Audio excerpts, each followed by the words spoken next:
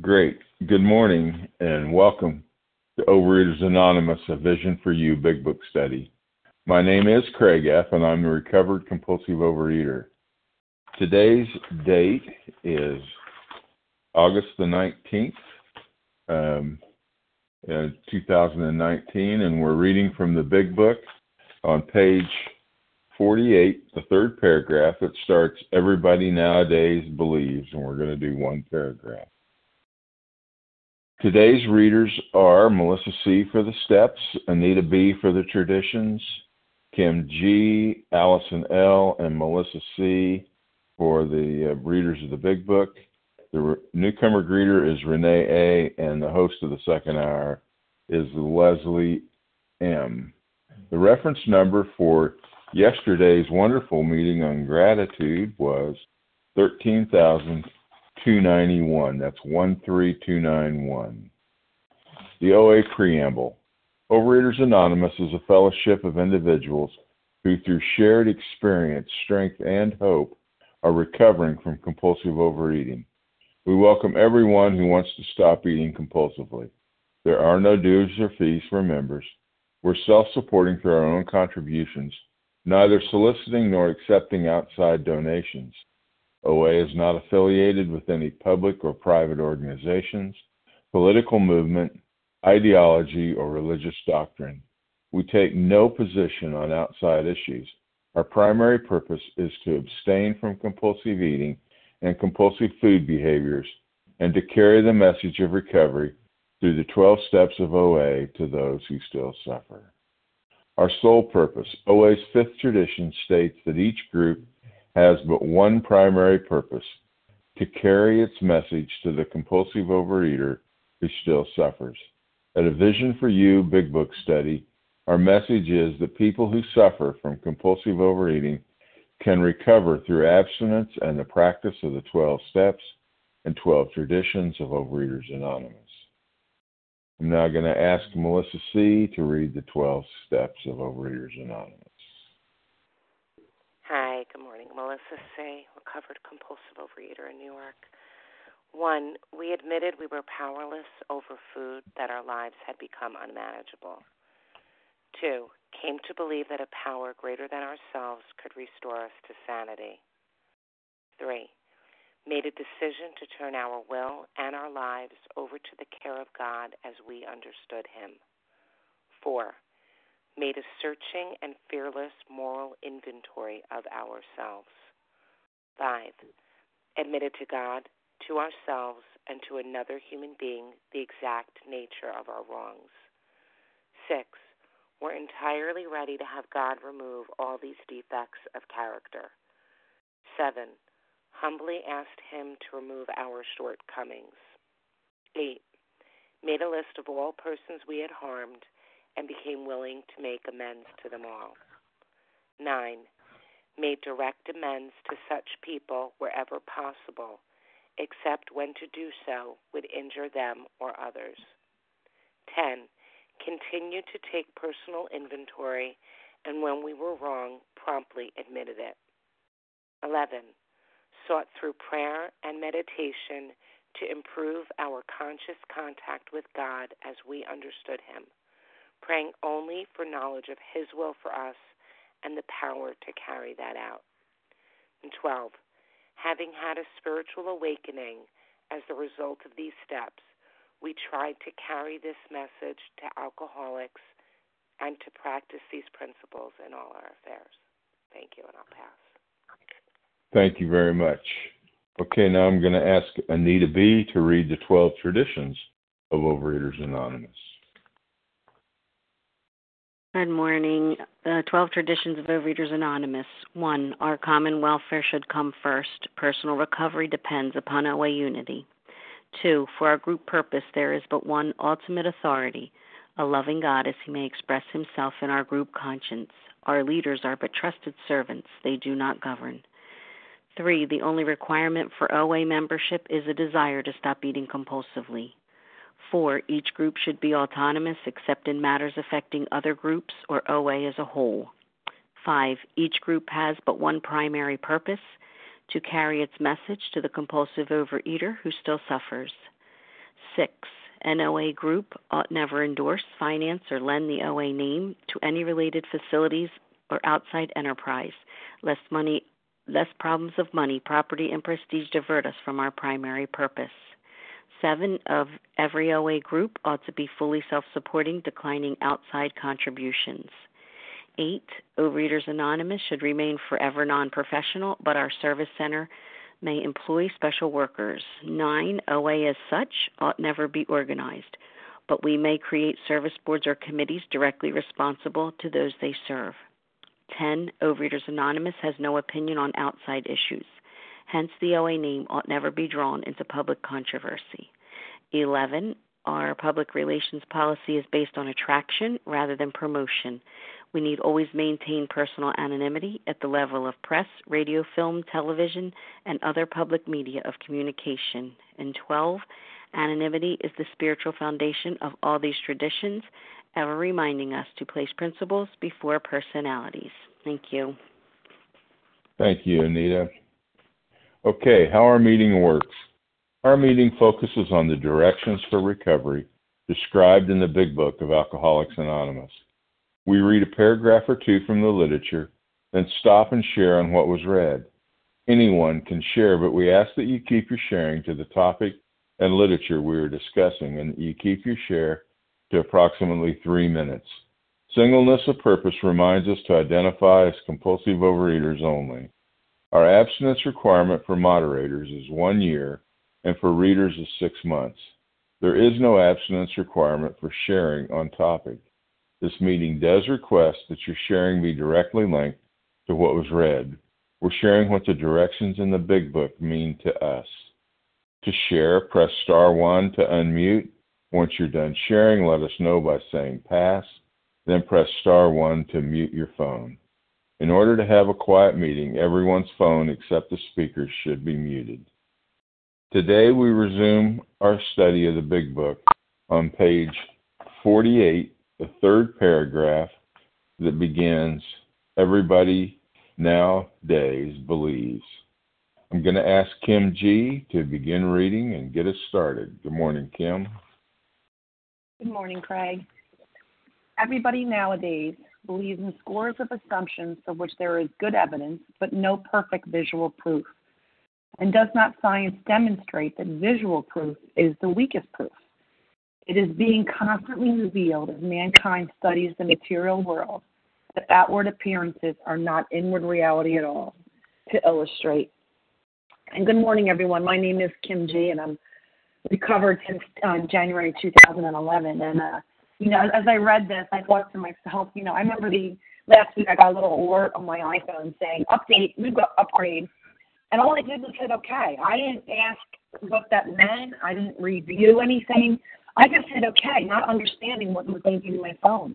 When the new iPhone comes out, there's often a waiting list. And if you ask people what features they're buying, they honestly don't know, because we're just knowing that, it's a better phone, I'm going to get it.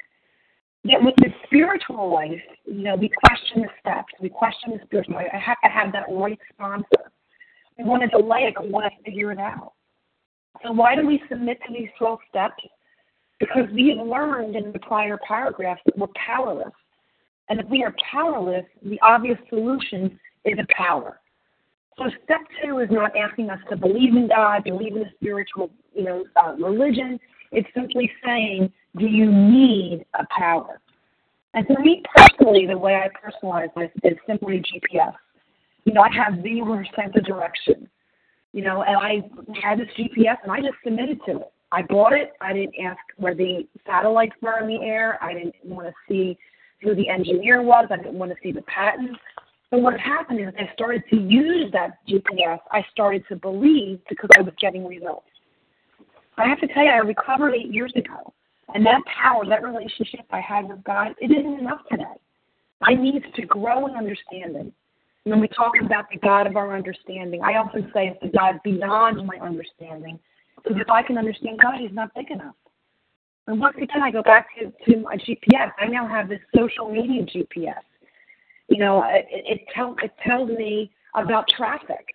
I went through this 15-week Big Book series a couple years ago, And every week I took a different bridge. I took the Ben Franklin Bridge. I took the Metzger Bridge. Sometimes I would take I-95. Sometimes I would take Street Road. But I just trusted the GPS would get me to that series, and it did every single week. You know, last year I heard a little pop-up, and it said, do you want to connect your GPS to your calendar? And I simply said yes, not even knowing what that meant. But what that meant is that now I go to yoga on Tuesday nights, and I get a little pop-up saying, Kim, yoga is at 7 p.m. and traffic is light. It should take you 18 minutes to get there. So as I grow in understanding, this relationship with God becomes deeper and more profound. And all I'm being asked to do at this point is say, is the way that you're running your life working? And if it's not, and you're powerless, you need that power. And the more reliant I come on that power by going through the steps and continuing to work the steps, the more that I realize that that power can do for me what I cannot do for myself. And with that, I pass. Thank you, Kim. Appreciate it. Okay, now we're going to take names for people to share. I'm going to remind you that we ask you if you've shared in the last couple of days, and that means Thursday or Friday in either hour last week. I ask you to stand back and let somebody else's voice come out, even if it takes them a minute to say their name.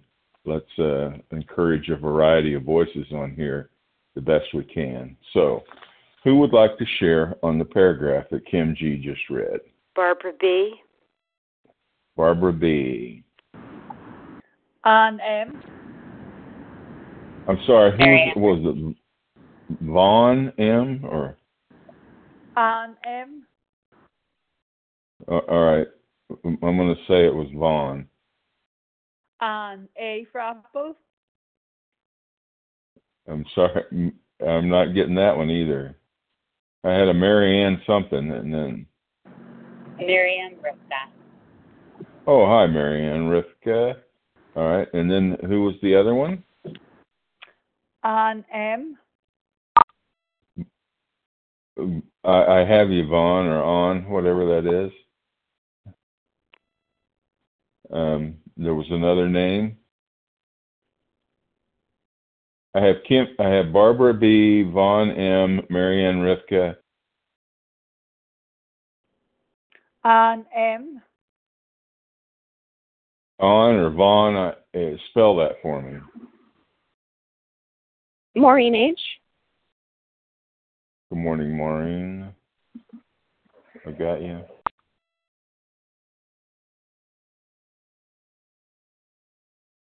Anybody else? Get a couple more.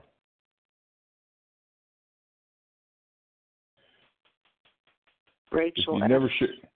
Oh, good morning, Rachel. Thank you. One more. Lane C. Lane? Yep. Okay, great. All right. Let's get started here. I've got Barbara B, followed by Vaughn or On M, Marianne Rivka, Maureen H, Rachel S, and Lane C.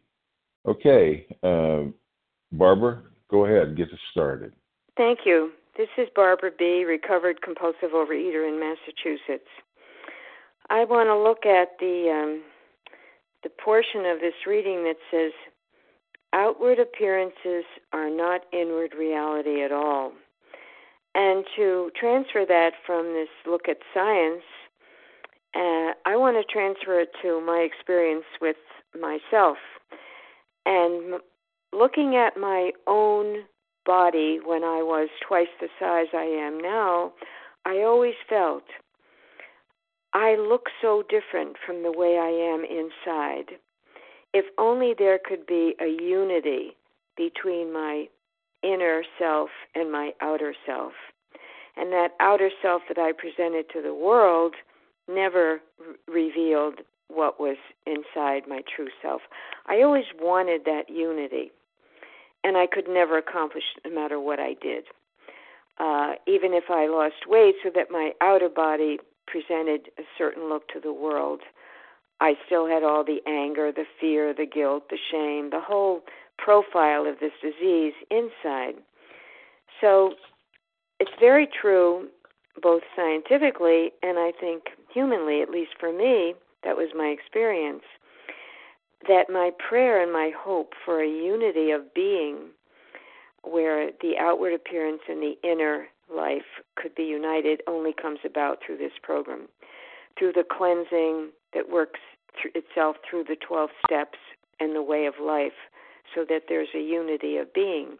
Now, when I look at other people, the most glamorous, gorgeous people could be very mean and hateful and all the other stuff, or they could be very insecure and yet be very accomplished. So I think it's true that one can't read the inside by the outside. And I like applying that to the human experience as I'm reading this and listening to it. Thank you. I pass. Thanks, Barbara. Okay, next we have, would you please spell your name for me? It was Vaughn or On M?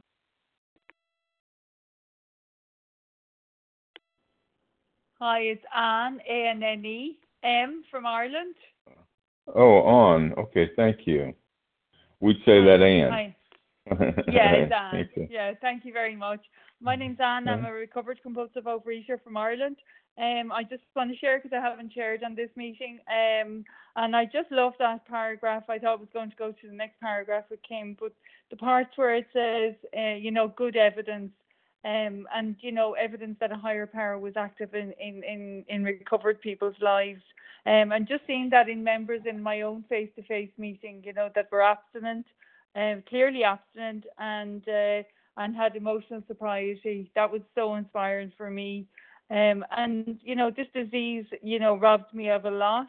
And the way I see it, that I could keep it under cover for so long because the outward appearance definitely didn't match the inward reality. I was drunk on food. I was totally my insides were in turmoil. I was suicidal. But I'm still functioning as a human being and as a worker and as a family member. But I'm grateful today, and thanks to Vision is a huge part of my recovery, that I have recovery, and I'm working through the steps and, the Vision way, and it's so, so, so good for me. And I just want to thank you for your service, Craig, and thanks to Kim G and all the other readers. So thank you, and with that I pass. All right, thanks, Ann. All right, next we have Marianne Rivka. Marianne? Hi, good morning. It's Miriam Rifka H. in New Jersey. Thank you so much, Greg, for your service. And I love this chapter, and just these arguments that they present to us are so powerful. And yeah, basically it's saying here that I just have to look around at the evidence and see, that this is working. And when I came here, and even when I'm in here in these rooms, and I'm slipping away from God somewhat, I just have to look at the evidence. I look around me, and the people who are doing what they need to do are happy, joyous, and free. They have a higher power that they can rely on, and they're doing a lot better than I do when I move away from God. When I move away from God, life starts to look very black, and I feel very miserable, and I feel very scared, and I feel very angry, and I am miserable. And all of those things lead me to eat or to want to eat. And for some reason, when I'm listening to people share, what's coming to me is that place in the Big Book, I think on page 100, where it talks about that when we put ourselves in God's hands, when we look back, we see that when we put ourselves in God's hands, things came out much better than anything we could have planned. And I don't know why these two are connected in my head, but it's almost like the more opportunities I give God to work in my life, or higher power, whatever you want to call it, the more I see Him showing up for me, and I see how things indeed go better than I could have planned, and that only serves to help me, to strengthen for me that, yes, I can't figure this thing out. It might not make sense to me why this works or how this works or how there really could be a God or whatever it is that my hang-up might be. But the bottom line is that it works. And if I give it enough opportunities, I see that it works again and again. I'm so grateful to be reviewing this for today, because I've said this before, and I feel like I'm constantly on a downward escalator. And unless I'm constantly learning this and reminding myself of this stuff, I'll just slip back down to self-will. I need to be constantly running up that downward escalator and moving towards higher power. And with that, I'll pass. Thanks for this opportunity. Thanks, Marianne. Okay, next we have Maureen H. Maureen? Hi, good morning. Maureen H., recovered compulsive eater in South Florida. The line that really jumped out at me this morning is the scores of assumptions. And that's something I've been kicking around in my own head for a while because I'm reading this chapter with someone right now, too, and we just read this paragraph. But, I've been thinking a lot about my problems, quote unquote, and where my focus is, and realizing there's a lot of for me it's an issue of perspective. I can stay so narrow-minded and focused on like my problems, quote unquote, at work, and I can let those spin out, in my own head, spin out into the bigger, oh my God, the whole world's crashing down on me. Or I can let it ruin my whole day and my life because I don't keep that perspective of, okay, what's really going on here? And where's God in my day? Where's God in my life? And is what's going on at work really the most important thing in my life? Enough that it's causing me this like physical upsetness and reaction?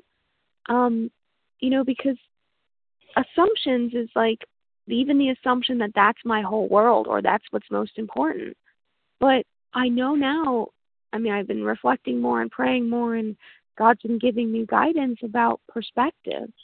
And there's so much more to this world that's bigger than wherever I narrowly focus my vision. I think about that chapter or that story in the back of the book, too, that talks about my magnifying mind and how when I magnify or when I focus on the problem increases. Well, it's the same thing when I narrow my focus to some little issue and I keep, beating my head against it. No wonder that's all I can think about, and it looks all the more insurmountable. But getting back to this paragraph, it's talking about assumptions and what's really under the surface. And there's a lot of assumptions I take in my day that, again, can help me give that perspective of, I assume my next breath is going to come. I assume my heart's going to keep beating to the next moment. And that's certainly a bigger problem than whatever my problem is at work. But I don't sit here and worry about whether or not I'm going to take my next breath or worry about, whether I'm going to have my heart beat one more second and get to live this life one more day, one more minute, one more second. So again, it just comes back to perceptions and perspectives, rather. Right now I'm sitting at a lake and it's completely still on the surface, but I know underneath there's tons of little things going on, little fish flying around and bugs and stuff and people, digging in the sand or whatever. And it's there's so much more in front of me than wherever I narrowly focus. And so just assumptions and perceptions and perspectives, it's all coming out here. And I'm the only one limiting it. I'm the only one trying to run the show. So that's just my thought and message for the day. And thank you for letting me share. Thanks, Maureen. Okay, Rachel S., you're up. Thank you. It's Rachel S. as in freedom. I really appreciate being here, and thank you. I'm being able to share. I usually listen a lot. I don't usually get to share. I listen a lot to the recordings. And I appreciate learning so much from everyone's experience, strength, and hope. And today I'm grateful that I am in this program, and I find the power greater than myself, and it's not food anymore or any other people, places, or things. And I can turn to that power, and it's helping me in my life. And I can turn with anything and everything in my life what's going on, and not hurt myself with food anymore. It's really amazing how this program works if I just work it. Thank you for letting me share. I'll pass. Thank you, Rachel. Appreciate it. Next, we have Lane C., and then we're going to take another list of names. Lane? Good morning. This is Lane C. Craig, thank you so much for your service this morning and for this and for everybody for sharing for this fabulous meeting. Everybody nowadays believes in scores of assumptions for which there is good evidence but no perfect visual proof. I guess to me what's standing out here are certainly some of the assumptions that I made about this program and while I was in this program around really kind of desiring some perfect visual proof around what was going to happen, and also like some of the assumptions that I made that, you know, even though so many people on this line and so many people in the rooms of recovery were sharing that, you know, that God had done for them what they could not do for themselves, and not believing that that was going to happen for me, even though, you know, the visual proof, the spiritual proof, the emotional proof, I could hear it in your voices. I could see it in the folks who were standing before me in the in-person meetings that I'm in. And what's wild is I think I really wanted like perfect proof, and I really wanted to work this program perfectly. And perfectionism is still a character defect that I struggle with. And it was kind of this mindset, this blockage that I had around this program. It's either going to be perfect or, you know, I'm not going to do it. I'm either going to work it perfectly or I'm not going to do it. And I hear this so often in folks and in myself when I have relapsed. You know, I hear this where folks are struggling with, well, I haven't, you know, done abstinence perfectly, so forget about it, you know, or God isn't showing up for me perfectly in this moment while I'm struggling and really, you know, facing a ton of trials in my life, and you know, and so forget about it, forget about this program. And I can say in my life that visual proof was some of the weakest proof. I was so stuck in not being able to tell the truth from the false prior to getting recovered. So stuck in not being able to tell the truth from the false that it was hard for me to tell, like, how much food I was consuming, how that was affecting my outward appearance. I didn't know what was going on. I was confused constantly, even though, you know, counter to some of the visual proof. And so, you know, I feel like oftentimes the scientific piece for me, or what makes sense to me, is a block from my higher power. And so this program has really helped me to kind of learn a different way, to just continually to trust and rely on a higher power of my understanding, on something more important than myself, on something larger than me, and just to continue learning that trust relationship day after day, 10th step and 11th step after 10th step and 11th step. And I'm so grateful for that, and so grateful for all of you, for folks who have shared and for folks who will share. So thank you so much. With that, I'll pass. Well, thank you, Lane. Okay. I'll remind everybody that we're sharing from page 48, the third paragraph that starts, everybody nowadays believes. And so let's take another lineup. If you haven't shared in the last couple of days, I invite you to please put your name forward here and share with us where you're at. Thanks. Who'd like to share? Kelly S. RB. All right, I've got Kelly S. And Lisa then RB, Florida. All right, Lisa, thank you. Who else? Connie C. Connie. Maura Z. Maura.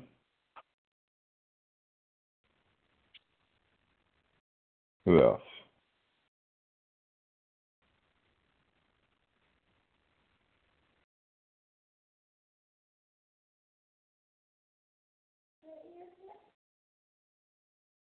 All right, well, let's go ahead and go with those four. I've got Kelly, Lisa, Connie, and Maura. Kelly, go ahead. Good morning. Good morning, Craig. It's Kelly S., recovered compulsive overeater and bulimic in Tulsa, Oklahoma. Glad to be on the line this morning. I really love this paragraph and really related so much to what Kim was sharing. Pretty ironically sad and funny. I'm the same way. Anytime I get updates, I'm just like, accept. And I have no clue how computers, electronics, any of this crap works. I just want the best of whatever's out there. But yet, with this higher power thing, I seriously wanted proof. Even though in the 12 and 12 it talks about we no longer need a burning bush. I had a therapist one time tell me, I have a feeling if you saw a burning bush, you'd be like, oh my God, burning bush, give me a fire extinguisher. It's like, so I'm not really sure what kind of real proof I wanted, because I'm sure I'd freak out on the real stuff. But, the thing is, I shared this last week on the 10 a.m. meeting, but so I have this spiritual mentor and a 12-step guy that speaks a lot. And, my thing, I would hear a lot of times about my closed mind about God and the Christian concept of God is we do all these things to earn our passage into heaven, because what if we die and we find out there's this God and we hadn't done all this, right? Well, his belief was a little bit different, and I just loved it because he shared, so what if, I lived this spiritual life, based on all these principles of honesty, integrity, truth, service, all these things, by spiritual principles, and I get to the end of my life and I die and I find out there's not a God. Well, so what? I've lived an amazing, spiritual, service-filled, happy, free life, right? So I don't know, that just really spoke to me because, what are my motives here? It's like, I need a higher power. I like to say that, I looked at you guys, I listened to you for 30-something years. I started listening to Vision, when it first started. I heard the proof that there was this power. And I would like to say that's what did it for me. But, the truth was, it was desperation. It was desperation every time. This time that said to me, okay, I'm going to try this higher power thing. What do I have to lose, right? Because my power's not working. So I started doing that, and I had to work the steps. I didn't even realize it said it's step 12, 30-something years, having had a spiritual awakening as a result of these steps. I wanted to feel God now to get this thing, but I had to work the steps to get to that. Sometimes I feel God, sometimes I don't, but I do it in spite. And now, 4.5 years later, neutrality with food, working steps, my life is changing. There is nothing other that can explain this but the work of a higher power. Because I'm telling you guys, I've been in these rooms for years. I thought I had done everything that I could do, and the only thing I could do was work these steps in their entirety as laid out in this book. Lean into God, lean into you guys, work it, not need proof. Now I have it. I have it every day. I have it because every day that I'm abstinent with neutrality, every day I'm willing to be honest, and I'll wrap up with this, Craig, and every day that I'm willing to share my truth and change and make amends, do my 10 steps, that is proof that there is a higher power. And I am so grateful today that I'm working this program. Glad to be here. Thanks. I pass. Okay, Kelly, thank you. All right, Lisa R.B., your turn.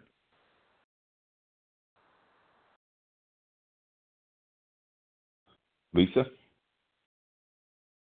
please unmute.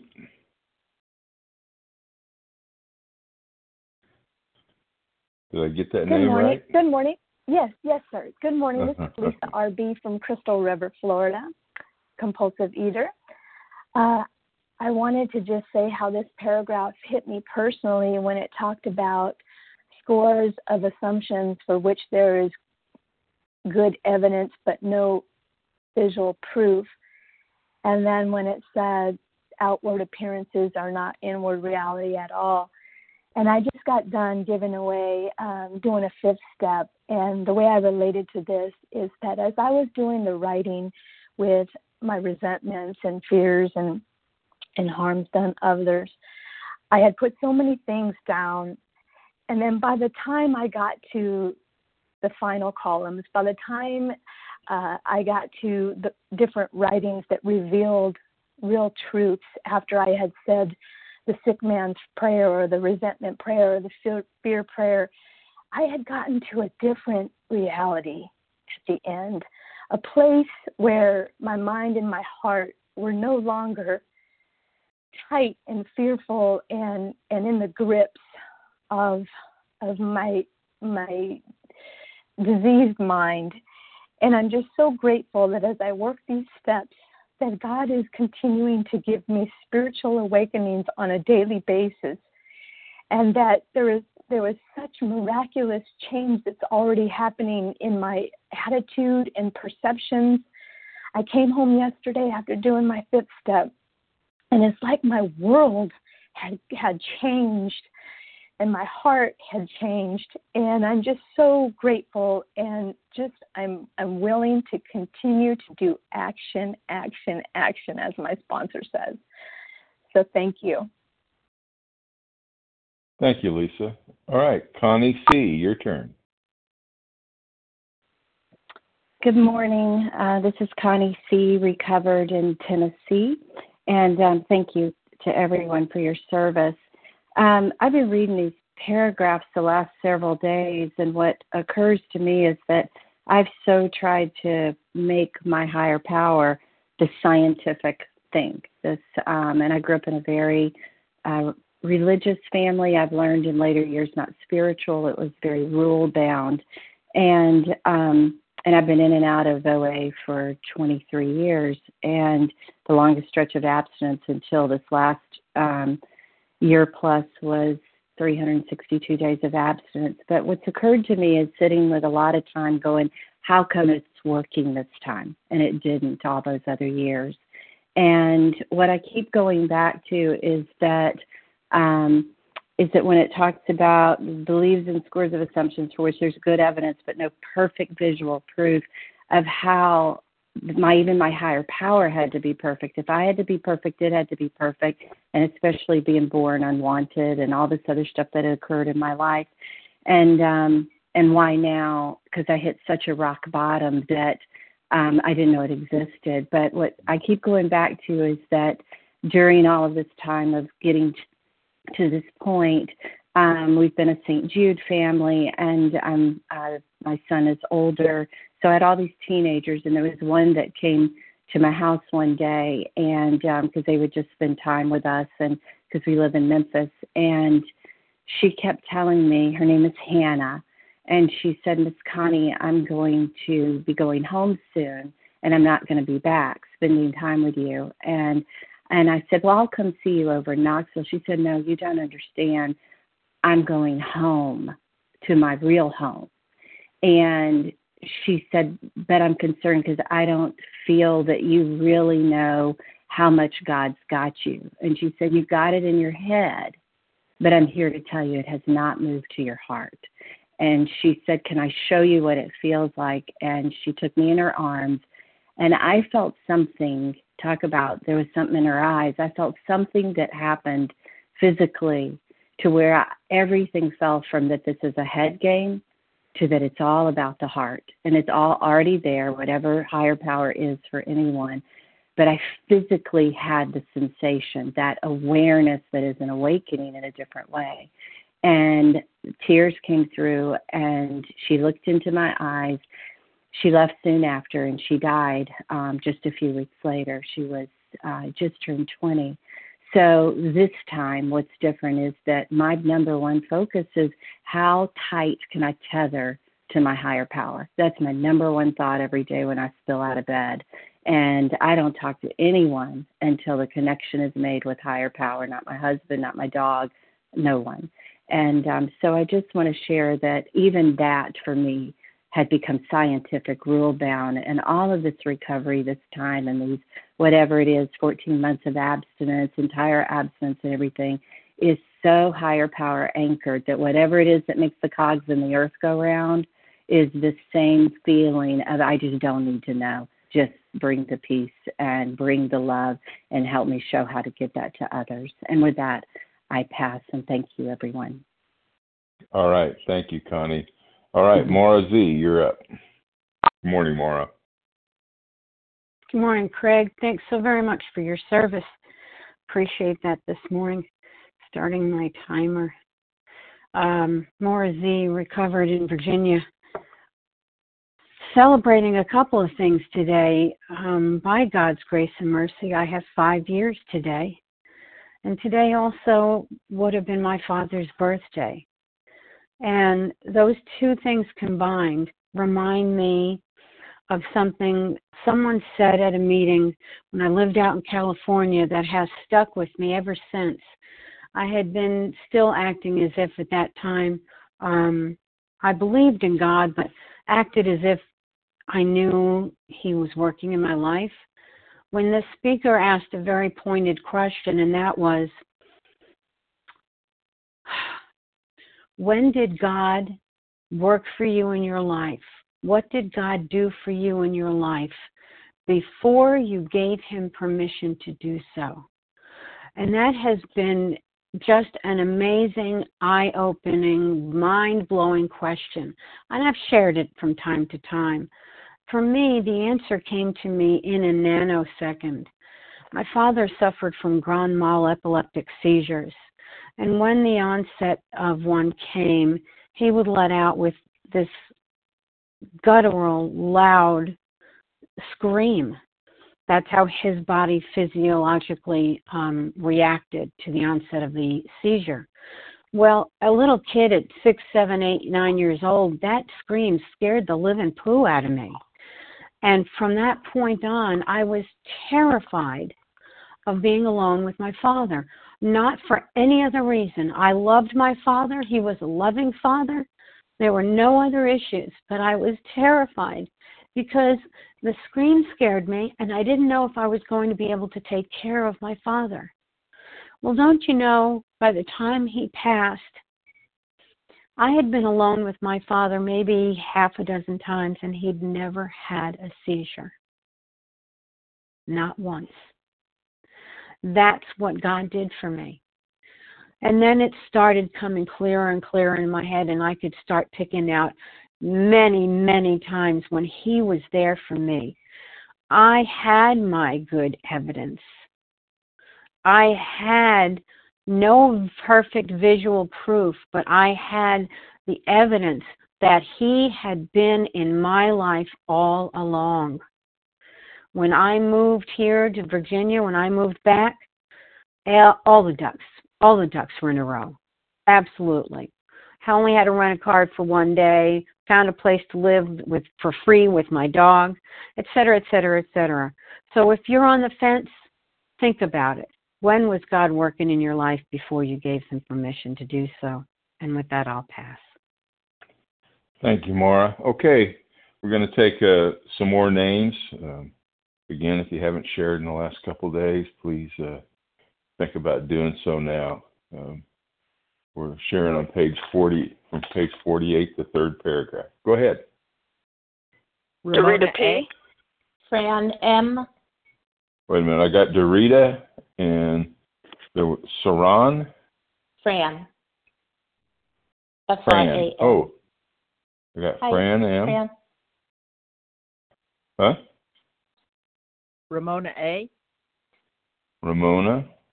Vasa O. Vasa O. I got you, Vasa. All right, let's go with that lineup. That maybe will take us out. Dorita P, Fran M, Ramona, and Vasa O. Okay, Dorita, go ahead. Thank you, Craig. Thank you so much for your service. I'm real grateful to be here. My name is Dorita P, and I'm from Cleveland. I like this part, scores of assumptions. Scores, like a bunch of assumptions. And I like what people shared before about,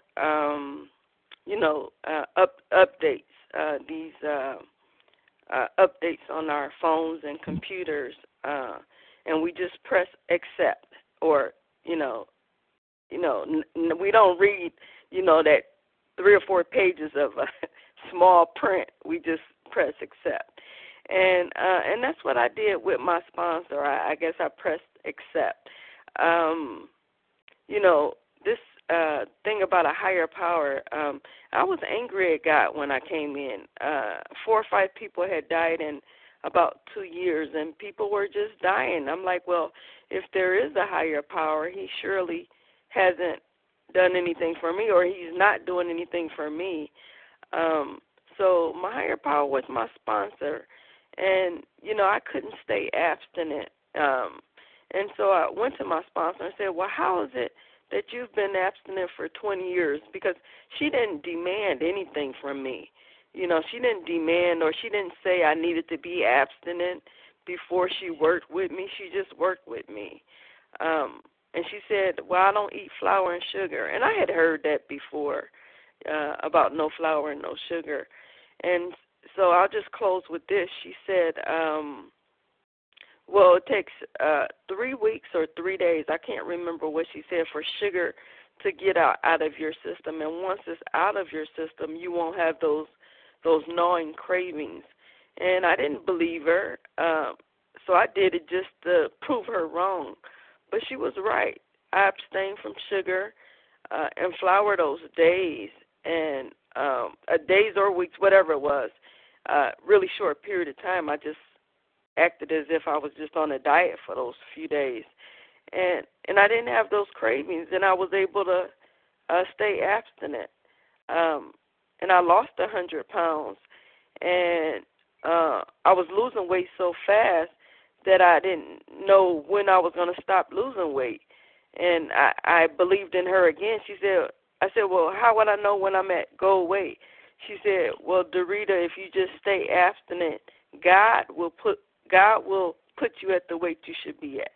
So I'm just really grateful for this program. And with that, I'll pass. Thank you, Craig. Thank you, Dorita. Okay, Fran M., your turn, followed by Ramona. Hi, this is Fran M. Yeah, I'm so glad to hear everybody. I love the person sponsor who just spoke. What a great sponsor. Yeah, I don't talk about God as a he, as a man who gives me orders, or a person. I think of God as goodness. I was on vacation recently, and to me, God was the ocean and the sky and everything bigger than me and better than me and wiser than me. I also find in my 40 years of program, and that's pretty much in recovery, I lost 50 pounds when I came in 1978. I've never gained them back. I don't think of God as someone who finds me parking spaces, because it doesn't work. History is full of horrible events, and most of us will experience sad and maybe even tragic events in our lives. I think of God as a power that gives me the strength to deal with whatever comes along, whether it's good or bad or whatever. Sometimes I don't even know. But it's a calmness. And I just love Bill Wilson for helping me discover that all God has to be is a power greater than myself, that I can reach higher and go better and be stronger and adopt more wisdom than I have within myself by accumulating it from outside of myself. And I guess I just wanted to clarify, that's how I think about it. And I could be an atheist and think about it that way. I could be an agnostic and think about it that way. Conversely, there are many people who believe in the, God as a man up there and do terrible things. So we all just don't know. It's really, I guess, how we walk the walk and talk the talk. But for me, for staying abstinent in this program, which is the concern of not practicing my disordered eating behaviors and living a better life and being a better human being or striving to be one, I just reach out to some force that's greater than myself. And that's a pretty easy concept to accept, I think. So I don't think it matters whether you are very religious in a traditional sense or completely atheistic. You could still believe that there's just some force out there that's better than you in every way, and you can strive to feel that way, whether you're waiting at the Department of Motor Vehicles or you're in a hospital room. And I just hope to have that power regardless of whether things work out for me or not. So thank you for letting me share. I had a wonderful time on vacation and was able to let go of a lot of disordered eating behaviors. And I was so afraid I wouldn't have a good time without all my old friends of food and drink. But I had a great time. I had just as good a time as I always have, and that just baffles me. Maybe I even had a better time. I certainly had better relationship with my daughter, and I'm so grateful for that. So thanks to this program, and thanks for everyone for letting me share. All right, thanks, Fran. Ramona, your turn. Hi, this is Ramona A., a recovered compulsive overeater from Vermont, and thank you everyone for your service. Thank you, Craig. And when it comes to thinking about higher power, I know for so long in my life, I believed in God. I didn't have any trouble with that, but it was a terrifying, punishing God to me. And that came from outside influences in my life. And somehow, God was patient enough with me and worked, to attract me to the idea that maybe, just maybe, he was a loving God. And there was a time I remember letting go of one tiny little thing, like the step 3, saying, I turn my will and my life over. Well, I was willing to turn over one little thing and really turn it over. And guess what? Things worked out better than I thought. And slowly but surely, I've turned over more and more, so that now I say, yes, I turn my life and my will over to the care of God. But sometimes there comes something that is very, very challenging for me, and that surrender is more challenging. And I'm living through one of those things with our son now, who has some conditions going on, health conditions and he lives very far away. And it's just hard to turn that over, saying God knows what's best, the fear is there. And yet I'm working on it and I'm praying with it because I know, intellectually anyway, and I know in my heart too. I've come to know in my heart from that evidence, from God's being there for me, that his way, his love is greater than mine. His way is better. His wiser, and he knows what solutions there are, what's going on much better than I do, more than I can ever imagine. So this morning I'm able to turn it over, and I thank, just a lot of this program, I thank for this ability to do it, to have the courage to do it, and all the friends who have supported me in this, and all the step work, because it does work. It does work, but for me, it works to bring me closer and closer to God, and that's the solution for me. So I'll let it go at that. Thank you. Thanks for hearing me. All right. Thank you, Tremona. Appreciate your share. Vasa O., I think you're probably going to take us on out. All right. Thank you, Craig, for your service. I'm Vasa, grateful, recovered, compulsive overeater calling from Foxborough, Massachusetts. Thank you for your service and everybody's service this morning. And for me to believe in God, I felt I needed to see, to touch, and I did try to connect with God during my lifetime before I came to Overeaters Anonymous, and it seemed like God wasn't there. And I remember saying finally to God on my knees one time, well, there must not be God. If you're not coming through, there must not be God, And of course, I went in and out consciously sometimes believing in God. But again, I wanted the proof. Well, nothing has gotten me so much closer to my higher power or God until I came to Overeaters Anonymous, and I was ready and willing to surrender with the food and put the food in God's hands. I had the gift of desperation, and my sponsor at that time said, the only solution for us is to put the food down. And I couldn't do it by myself. I tried to do it for 25 years of my life. I couldn't do it, and I was desperate. And I was, at the beginning, yes, I will surrender 150% with the food, God. But I don't know with my life and my will yet, But I did say it out loud. I was very, very skeptical, trusting and relying on God in other areas.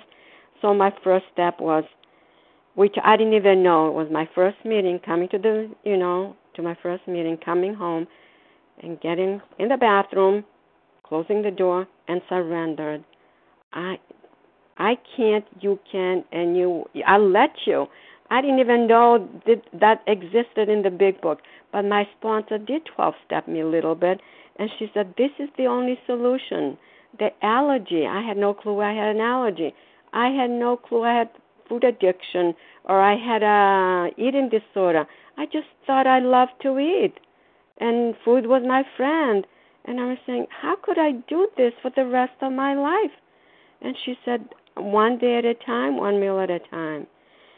And this is the only thing has worked for me. It's by the grace of God, putting those foods that were toxic to my body, one day at a time, one meal at a time. I thought I was going to go crazy not having them. A reminder. Oh, thank you. So that's the answer to the problem right here, and I haven't left 34 years almost. Thank you for letting me share, and I pass. Thank you, Vasa. Okay, and thanks to everybody who shared today. It was a good meeting. Please join us for a second unrecorded hour of study immediately following closing. The share ID for the meeting we're just now concluding is 13292. 13292, and the one for yesterday on gratitude was 13291. Okay, we're now going to close with a reading from the Big Book on page 164, followed by the Serenity Prayer. We'll, let's see, who's doing that? Allison L., please read A Vision for You. Our book is meant to be suggestive only. I sure will. This is Allison L., recovered in Dayton, Ohio. Our book is meant to be suggestive only. We realize we know only a little. God will constantly disclose more to you and to us.